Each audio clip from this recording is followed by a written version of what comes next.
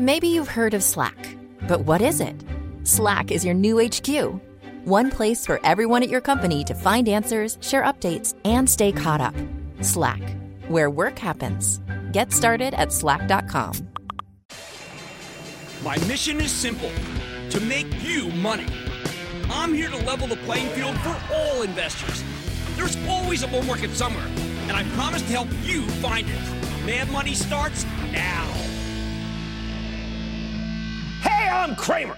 Welcome to Mad Money. Welcome to Cramerica. Other people want to make friends? I'm just trying to make you money. My job is not just to entertain, but to educate and teach you, so call me at 1-800-743-CNBC or tweet me at Jim Cramer. Can it really be true? Can we actually be happy about a rate hike that will, by nature, slow the economy, make business less likely to expand, and dampen job growth? Yet that's what happened today. Dow gaining 81 points, yet another record high. All right, S&P dipping 0.05%, but NASDAQ advancing 0.20% after the Fed gave us its long-expected quarter-point rate hike. So the answer is yes, but yes for a reason. The departing Fed chief, Janet Yellen, has followed the footsteps of her predecessor, telegraphing her actions months ahead of time.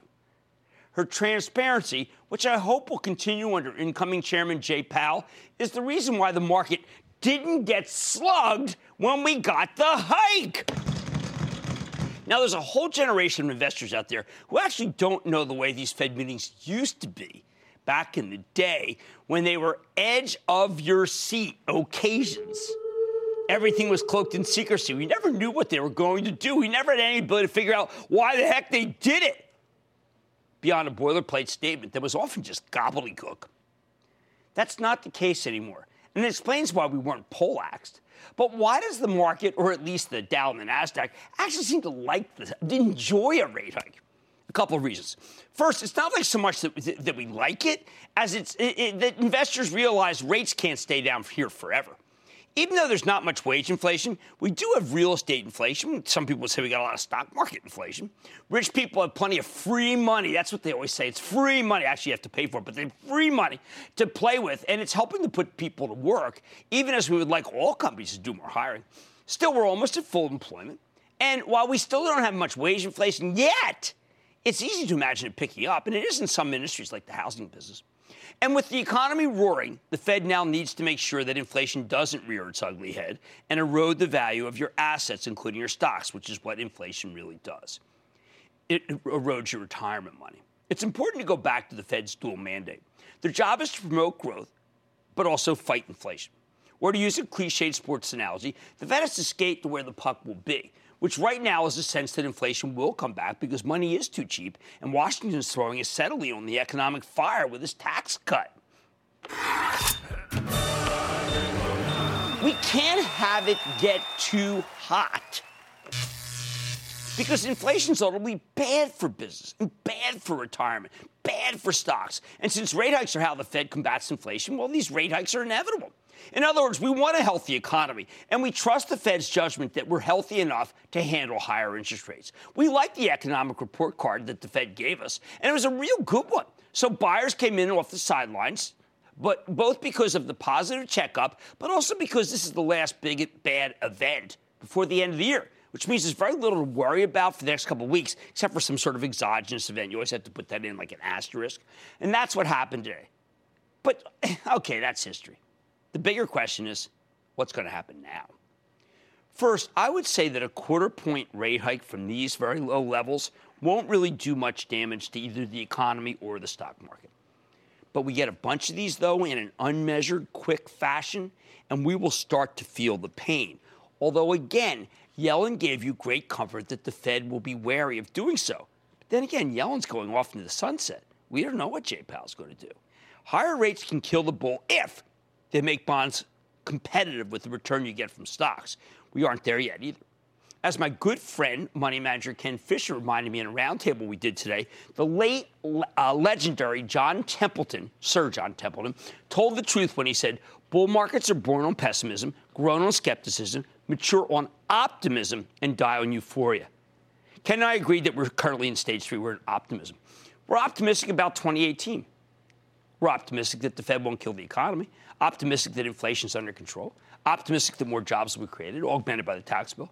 And I'm optimistic that stocks can keep running, even as there's still enough skepticism out there to fuel a further advance as more money comes in off the sidelines. Now, I wish we were still in the skepticism phase, because that would mean there's a lot more gain ahead of us. But we can still have a good run.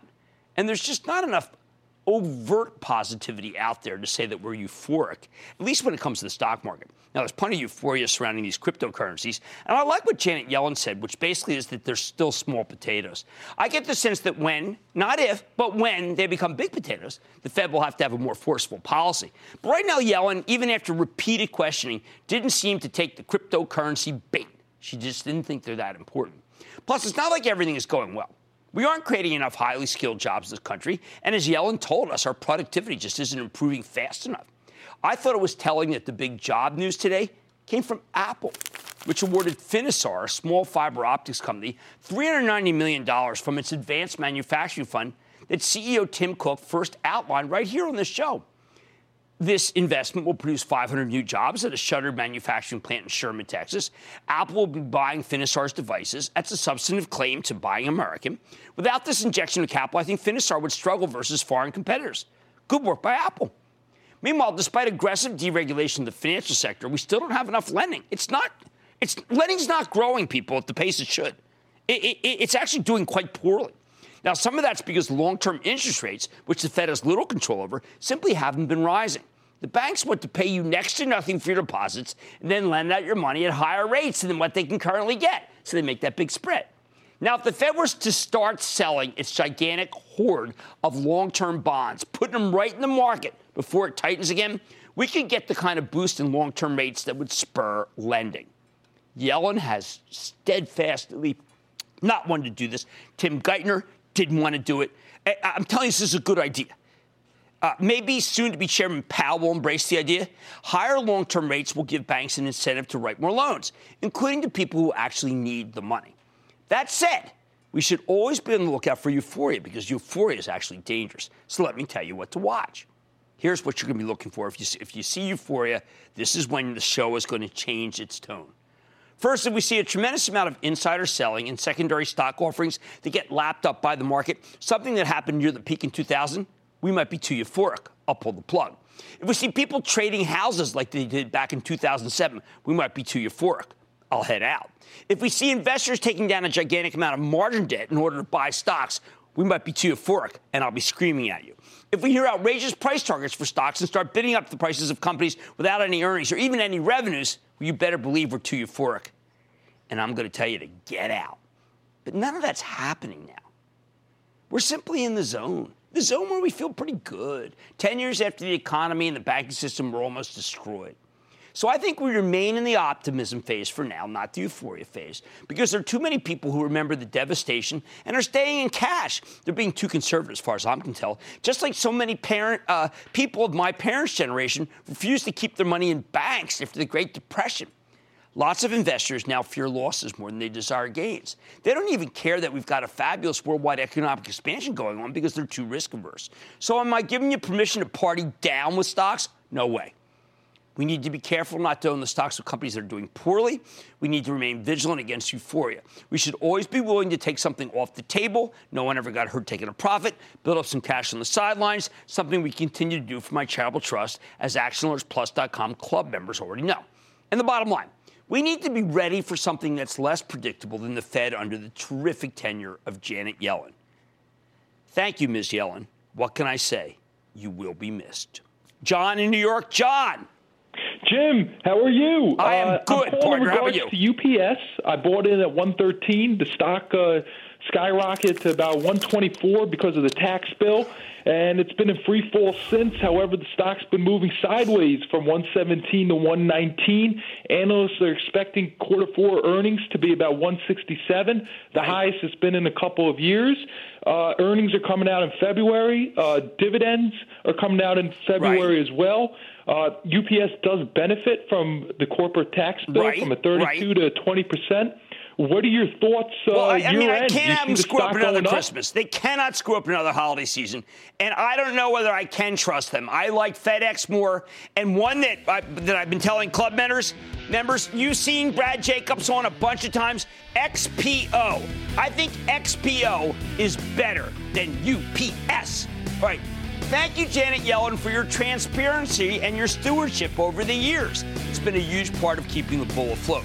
We are in the stage of optimism now, but home gamers, please remain vigilant. On Mad Tonight, cranes and convection ovens don't mix, and that's why tonight I'm reevaluating the 2016 split of Manitowoc to see how much value was created for shareholders when it broke up its business. Then, has Smucker's finally found a bottom that could stick like peanut butter sticks to jelly? Yeah, I'm talking Jif here. I'm taking a closer look. And why one former CEO wants to give companies a gold star, for good behavior. I'm sitting down with former CEO of Sprint, Dan Hesse. Dan, to see how he's redefining what it means to be a winning company. So stick with Cramer. Don't miss a second of Mad Money. Follow @Jim Cramer on Twitter. Have a question? Tweet Cramer. #MadTweets. Send Jim an email to madmoney@cnbc.com or give us a call at 1-800-743-CNBC. Miss something? Head to madmoney.cnbc.com.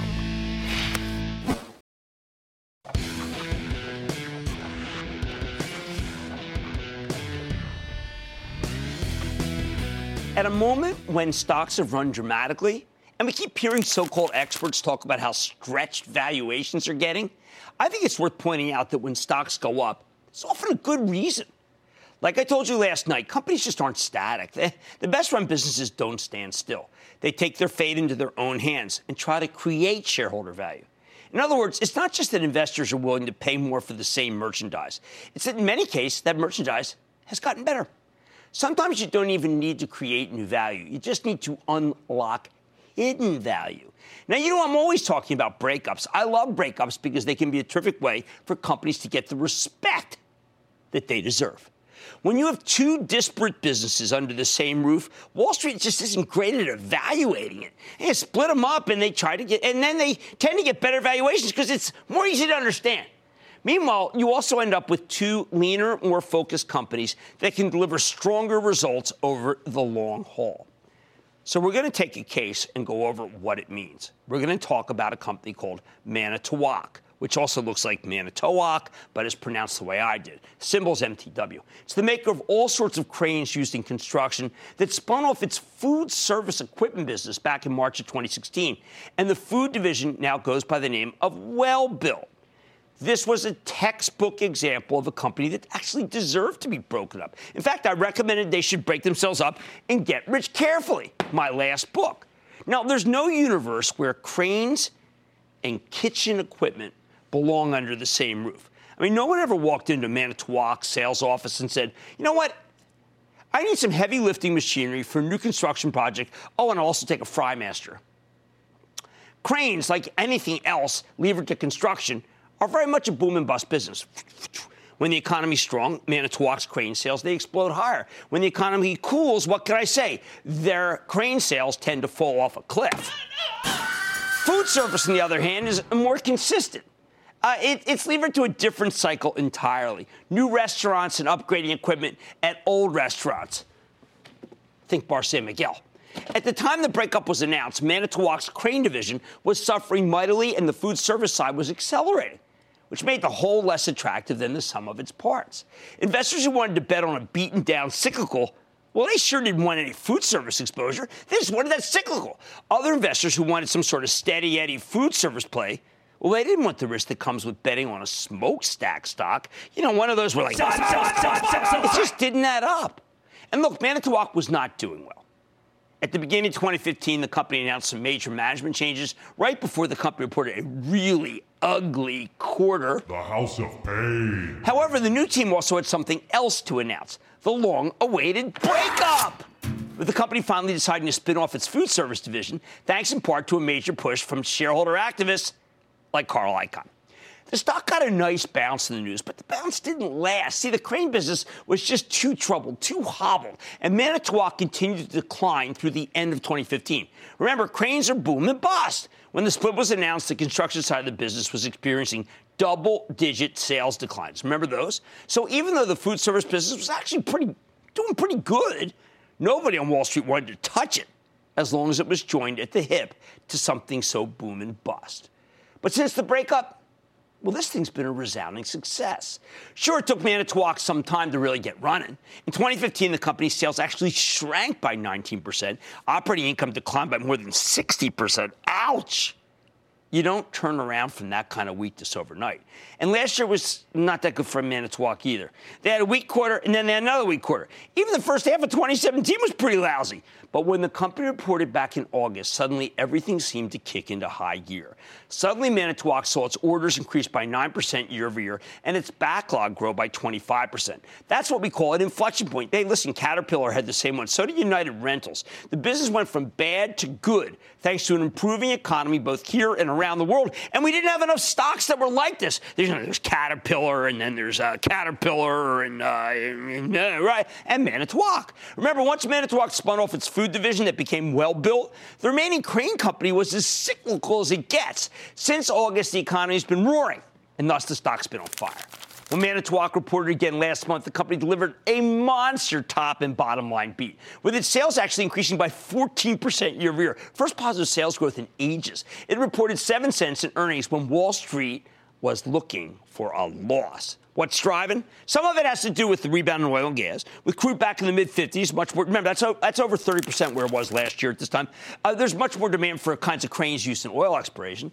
Some of it's simply because the crane market in general has turned the corner, thanks to the glorious worldwide economic expansion we're in the middle of. Remember, it's not just the U.S. that's doing well. It's the world. Orders are improving dramatically. Much more construction and infrastructure spending going all over the globe. If you go to the website, you can see they got like stuff. They're everywhere. They're not just in a couple of cities in America. And some of it's plain old self-help, as Manitowoc has gotten aggressive about containing costs in order to get the most out of this economic expansion. By the way, I think it's got much more room to run here. It is levered to the worldwide global economy, which I think is doing well. Okay, how about that food service division? The company, well-built. Remember, when this business started trading as an independent company, it was the desirable portion of Manitowoc. So when the artist now known as Well-Built began trading on its own, the stock just started running, climbed from $13.50 to $18.50 in a matter of months. Just a horse right out of the gate. Clearly, there was a voracious appetite for this thing. Investors just didn't want to touch it while it was buried within an ailing cyclical. Since then, though, things have been a little more choppy, and Wall Street's gotten a little more pessimistic about the restaurant industry. I think maybe too pessimistic. But well-built stock has continued working its way gradually higher. It's now at 22 and change. That's up roughly 64% from where it was at the time of the spinoff. The company keeps delivering solid results, and we spoke to CEO Hubertus Mühlhauser about our restaurant-related fears last month. He told us that well-built's outgrowing the broader restaurant industry. And it makes sense. At a time when we do have too many restaurants, we're over-restauranted, many existing players are investing to upgrade their equipment so they can give diners a faster and better eating experience. Right now, Well-Built trades at 19 times 2019 earnings estimates, which is a more reasonable valuation after spending so many years undervalued as part of Manitowoc.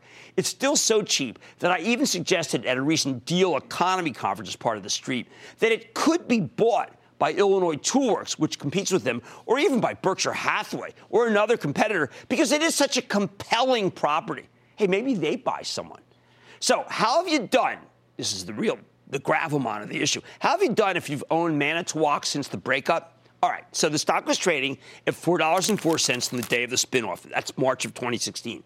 Remember, the company then did a 1-for-4 reverse split last month. So split adjusted, the stock has gone from $16 and change up to nearly 40 as of today. That's a monster 145% gain. At the same time, Well-Built's gone from $13.50 to $22 and change over the same period, 64% gain.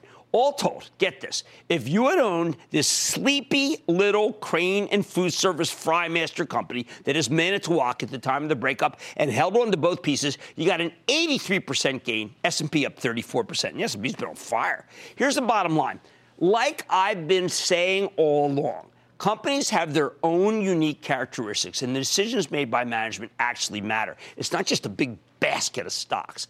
Even without the breakup, Manitowoc would be doing much better here, thanks to the pickup in the economy. But a great deal of this gigantic gain comes from the fact that with a stroke of a pen, management broke up the old business and gave investors two smaller, much more appealing companies. I say 3 cheers for Manitowoc, and sometimes it really is that easy.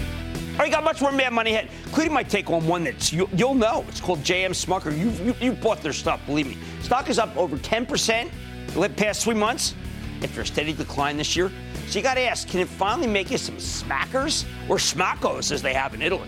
Then, but that's actually a dog food that I bought in Italy. I don't know if it's theirs. Then, remember Dan Hesse, real tall guy, Sprint CEO? We loved him, made us a ton of money. Well, now he's working to reward companies with a conscience. And is it time to brace yourself for an entertainment earthquake? I'm telling you the real scoop about Disney and Fox and what it means. So stick with Cramer.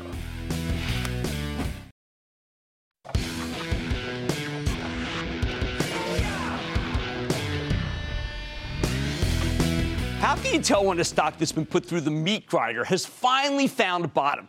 That's the question I keep asking myself about the stock of JM Smucker, which is symbol SJM for you home gamers. It's the packaged food maker that's been on a real roller coaster ride of late.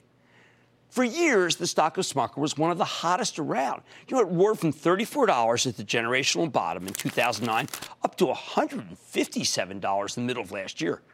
But then it slammed headfirst into a retaining wall as the company's growth started slowing down and the food space rapidly fell out of favor with the Wall Street fashion show. Roughly 5 weeks ago, Smucker's stock briefly broke down below $100, but then it reversed again. Thanks in part to an earnings beat last month, the stock had reached $112 by Thanksgiving, and now it's back up to $118. So should we all jump on the Smucker stock bandwagon? Not so fast, Kemosabe. Here's the problem. This is not Smucker's first attempted comeback since the stock's sickening decline began over a year ago. Now, we've seen this thing try to turn around before, and every time the rebound has fizzled, and the stock has ended up going still lower, breaking a lot of hearts. So what, if anything, makes this comeback different from all the others? Has Smucker's stock actually bottomed this time around, or are we merely looking at a very compelling head fake? Before we can answer that question, you got to get some context. First, what made the stock so hot for so many years? And second, why did everything fall apart in the summer of 2016? Okay, before the big breakdown, JM Smucker's stock roared higher as the company transformed itself. Thanks to a series of very smart acquisitions, Smucker's went from being a maker of jams and jellies, my mom's favorite, to a powerhouse in a faster-growing category like coffee, think Folgers, and pet food, where they snapped up a bunch of big brands in 2015, including Meow Mix, Kibbles and Bits, and Milk Bone. And for a while, the strength of these new businesses gave the stock some real life. But in August of 2016, the stock peaked at $157, and then tumbled all the way to $99 about 5 weeks ago. Man, that's a 36% decline in just 15 months for what we thought is a staple, right? Consumer foods. We didn't think you'd go down like that. But Smucker reported an ugly shortfall in August, which management blamed on food deflation, something that really slammed the whole industry. After several quarters of rapid double-digit sales growth, suddenly Smucker's delivered a 7% sales decline. Granted, the numbers in the previous year were bolstered by acquisitions, but that's still a pretty significant downturn, especially for something like this. I mean, this went from being one of the fastest growing, if not the fastest growing, packaged food company to yet another bad house in a real bad neighborhood. Plus, the decline seemed to be indiscriminate across food, coffee, and pet food. Although human food was the worst performer. Every single one of their lines, it seemed, broke down. It was rather, when I saw it, it kind of took my breath away. Now, Smucker's did manage to contain some of the damage by cutting costs, bolstering its margins, so there was only a little bit of earnings shrinkage. But that one quarter in August of last year cost the company its status as a growth stock. It was no longer a growth stock. 3 months later, they posted a 7.9% sales decline. And while that shrank to a 4.8% decline when the company reported in February and a 1.3% when they reported in June, that's very, very different from the 20% plus sales growth Smucker was delivering before the slowdown. I mean, this was the darling, and it became the enemy of your capital. Now, what made the decline so devastating, though, was that there were so many false bottoms along the way.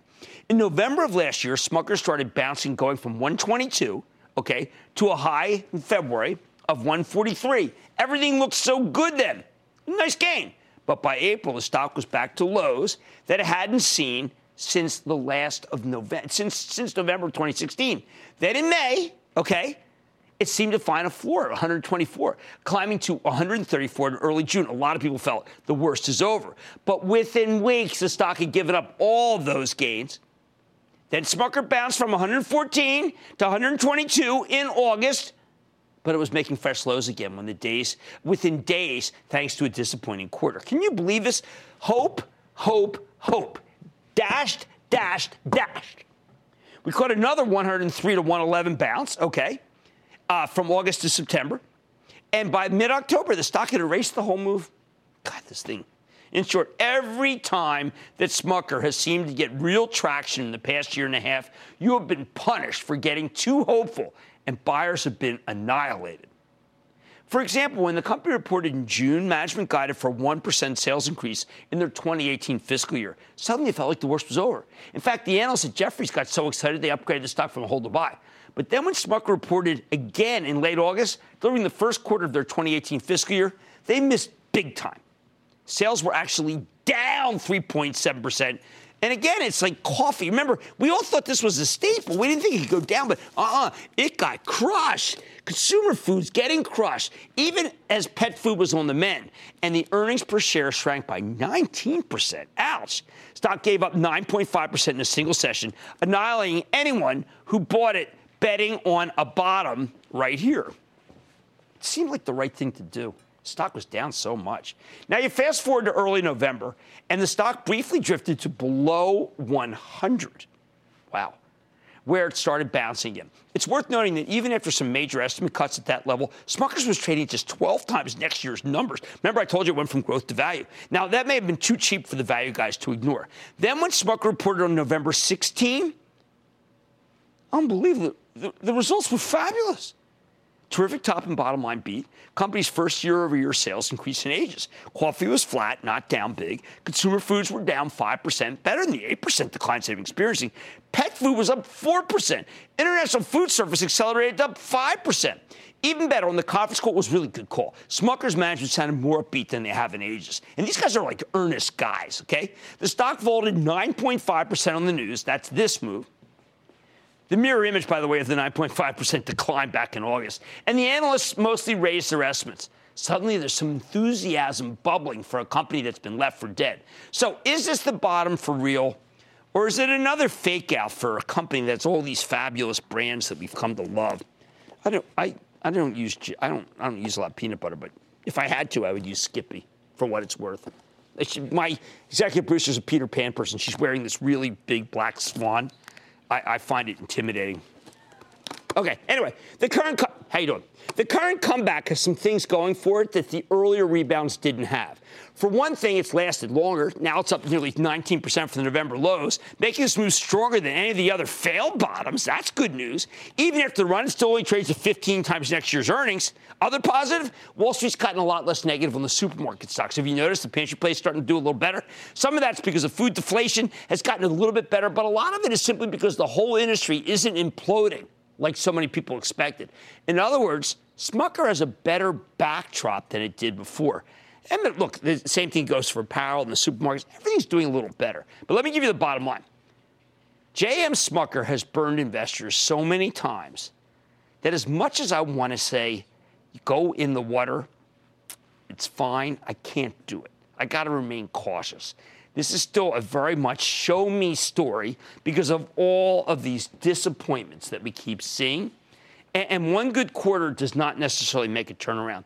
I'd like to see a second strong quarter in a row, even if I have to buy it right here, okay, before I recommend Smucker wholeheartedly. But if you want to dip your toe in it and start a small position right here, I'm going to give you my blessing. You know why? Because in the end, this is a very high-quality company run by a family that's historically generated better returns than the others in its sector.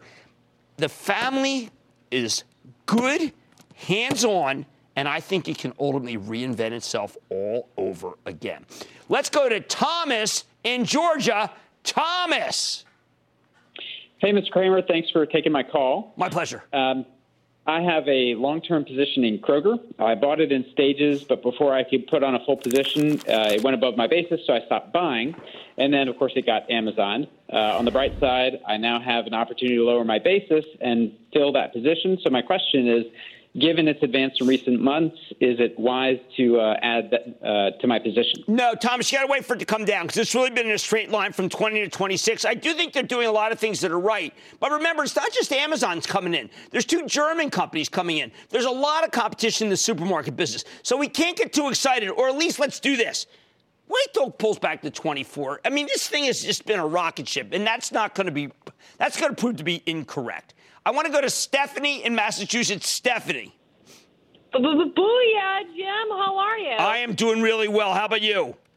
I'm doing great. Hey, listen, I have a question for you. America runs on Dunkin', but how do you feel about the stock given the recent scandal with the state legislator taking bribes from a franchise owner? Well, look, obviously that's bad news, but I've got to tell you, consistently, Dunkin' has done better than I thought.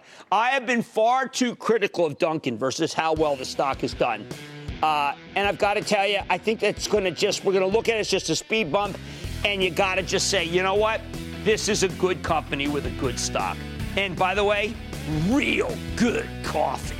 Okay, with a name like Smucker's, well, maybe you need to be a little cautious. I think it's still a show-me story. But if you want to dip your toe in, because the company is so well run, I'm going to give my blessing, and I'm going to invite Mark Smucker on the show, because he's dynamite. Why not? Much more Mad Money ahead, including my exclusive with the former Sprint CEO, Dan Hesse. I have to get a ladder for him. What does he make of all the action in the telecom space? I'm going to ask him that, too. Then, could Wolverine and the Avengers be joining forces? I'm dissecting a Disney and Fox tie-up. Faber's the only one who can talk about this stuff. And all your calls, rapid fire, tonight's edition of the Lightning Round. So stick with Cramer.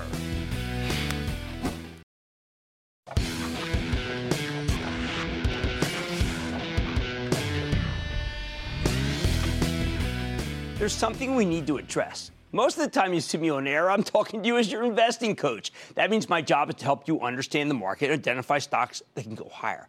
And from the perspective of a smart investor, what we care about more than anything is what makes us money? Tax bill blows a giant hole in the deficit. Irrelevant right now. It makes a ton of stocks go higher. Wages are relatively stagnant. Sure, that's bad for everyone who works for a living, vast majority of people. But it's terrific for your portfolio because growth without inflation is great for stocks. Call us rapacious capitalists. However, we can't just pretend these other issues don't exist. We have real lives where we care about this stuff. Money's not the most important thing in the world. You know that. I know that. It's just the thing I know how to help you with. And while corporations have an obligation to make their shareholders money, a company's actions obviously affect a lot more than just investors. They matter to workers, customers, neighbors. These are what matter.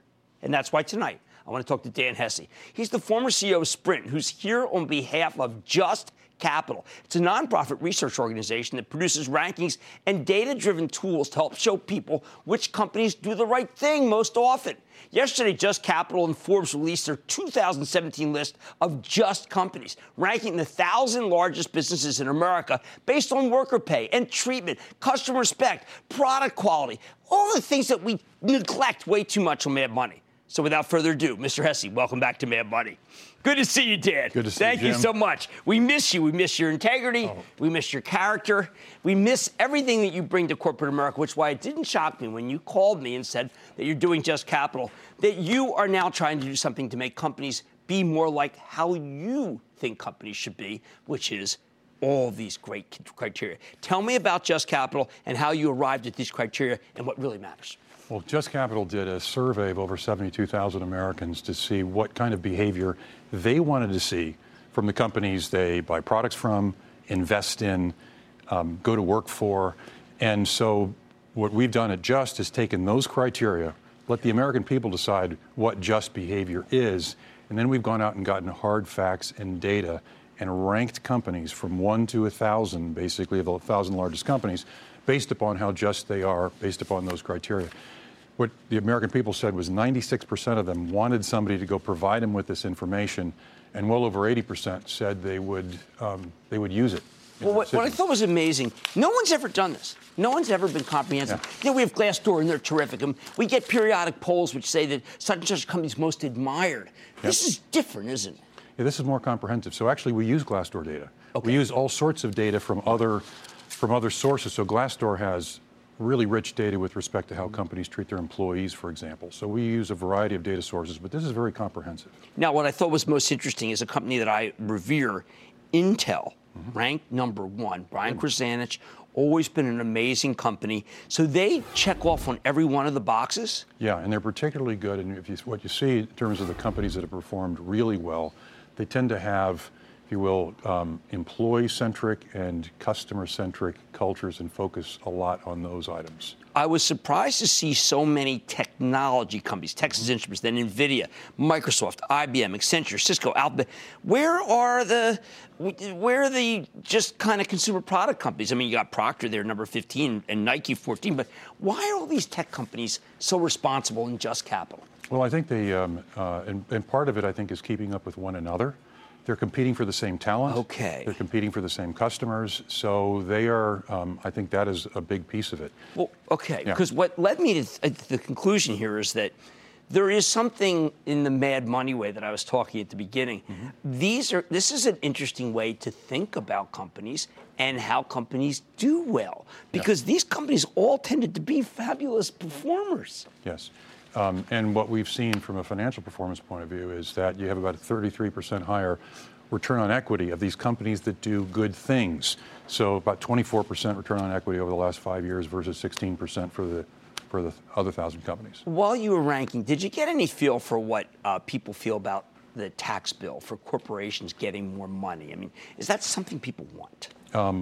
What we're seeing from the data is that we believe that if you will, the people out there will want to see what companies do with we'll call it the windfall, for lack of a better term, of additional money from taxes or repatriated cash. Right. They don't want to see companies buy back shares, increase dividends. In essence, if there's one overall theme in the data, it's that they believe companies are focused too much on just shareholders versus all the other stakeholders. They'll say shareholders, yes, important, but your employees are number one and your customers are number two. So are, the communities, the environment, a lot of other stakeholders. So they will want to see companies take this money and invest in their employees and in some of these other areas. Well, that is only produces a better return on equity. I can't resist. You came from Sprint.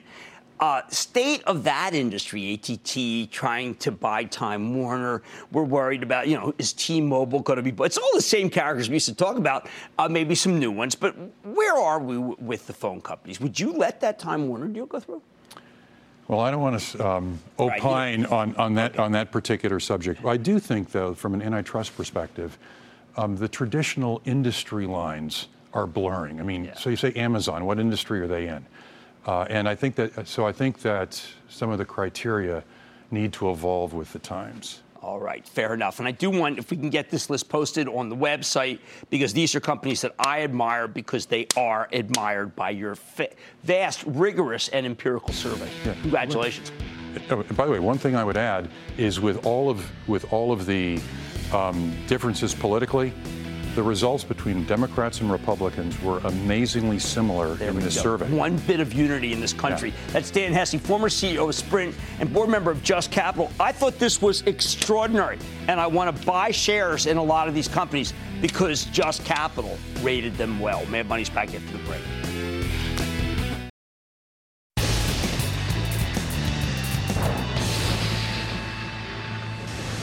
It is time. It's time for the lightning round. We're going to go around first one. And then the lightning round is over. Are you ready, Ski Daddy? Time for the lightning round. Kramer, I'm going to start with Dave in Florida. Dave. Hello, Mr. Kramer. Dave S. calling from the Florida Panhandle. How you doing, my friend? Man, the Golden Great 98. T. Hassey, I am with you. What's up? Hey, my stock is a maker of electronics component company called Kemet Corporation, KEM. They had a great earnings, or looked like a great earnings last quarter, but their stock tumbled almost in half, and now it's trading sideways. I was wondering what your take is. That's a cheap stock. I mean, I think that's a cheap stock. Now, I don't have a catalyst, but I like it, and that's the kind of stock that would be working. I'm surprised it's this low. Let's go to Dominic in New York. Dominic. Booyah, Jim. This is Dominic coming to you from Buffalo, New York. All right, what's up? Love your show, and Thank so you. does my brother Bruno. Hey, I'm interested in your opinion on Momentum Holdings. No, too dicey. I prefer Finisar after Apple's Neumann. Anthony in New York. Anthony. Yeah, how are you, Jim? What? Listen, I'm doing great. What's up? Snap Incorporated. No, I'm staying away from Snap. Charitable Trust owns Facebook. Happy with that. Let's go to John in California. John. Hey, good afternoon, Jim. Enjoy your show. Appreciate your advice. All right. My question or concern is applied materials. I like applied materials. I've got to tell you that Charitable Trust, we debated it, but we already have so many semiconductors, but it is good. Tony in New York. Tony. Baba Booey. Nice. Yeah, booyah. Good booyah right back at you.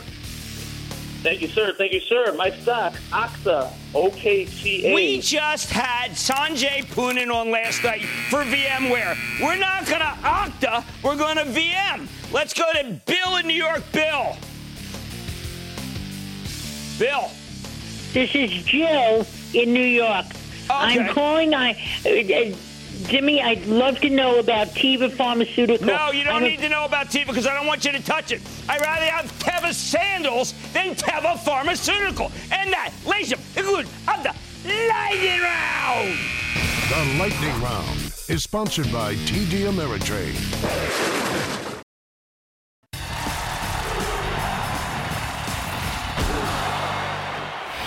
Scale. Gotta have scale. I remember when I first heard that term scale. It was when I started TheStreet.com 22 years ago. I would meet with bankers, of course, begging for money. And they'd say, Jim, you aren't scaling fast enough. To which I'd reply, hey, I'm scaling as fast as I can. But every single banker would tell me, we're out of here without more scaling. But if you spend our money like crazy, if you go for huge scale, we'll give you every penny you want and then some. They were so pro-scale that by the end of these meetings, I thought they wanted me to develop psoriasis. Of course, looking back, they're right. If you don't have scale, if you don't have heft, if you aren't big enough, if you aren't dominant, then you won't win. Or worse, you might not even survive, as we saw with so many other dot-coms.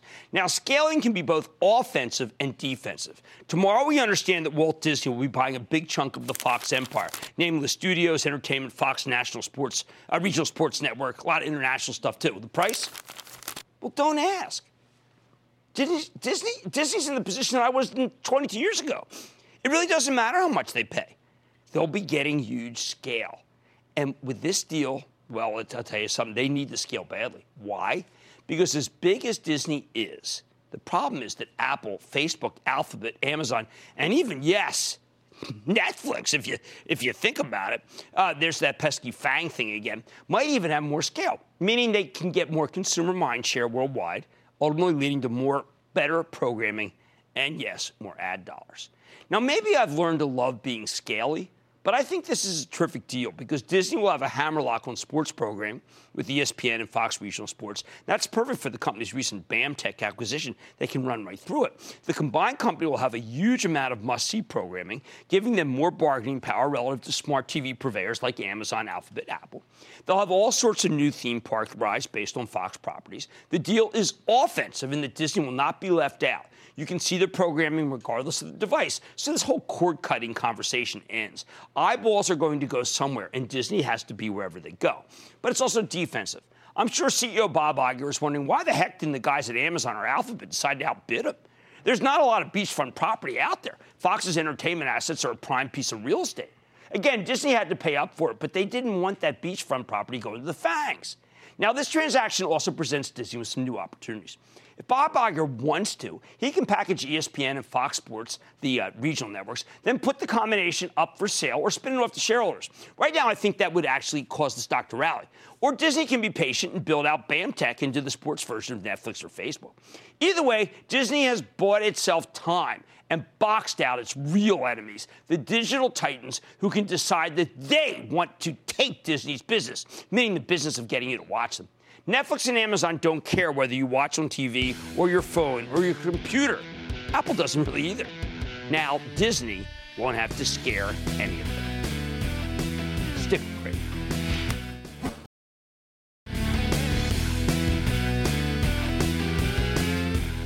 hats off to Bob Lang from our Off the Charts segment yesterday. Caterpillar, one of the biggest gainers today. Remember, he told you like the chart. Also, I am so glad the buyers are circling back to Adobe, one of my absolute favorite tech companies that's been kind of drifting down. Those kinds of stocks need to go back up in order for me to be a believer that tech can be the right place to be between here and year end, which I so much want to believe with Adobe, with Salesforce, with Red Hat, and with VMware. I like to say there's always a bull market somewhere, and I promise I'll find it just for you right here on Mad Money. I'm Jim Cramer, and I will see you tomorrow. CNBC's Workforce Executive Council is a premier group of C-suite human resources executives from leading companies across the country. It offers a members-only portal and chat, plus exclusive industry content, with access to breaking news calls and digital networking experiences. The network and resources HR leaders need now. Apply to the Workforce Executive Council at cnbccouncils.com/WEC.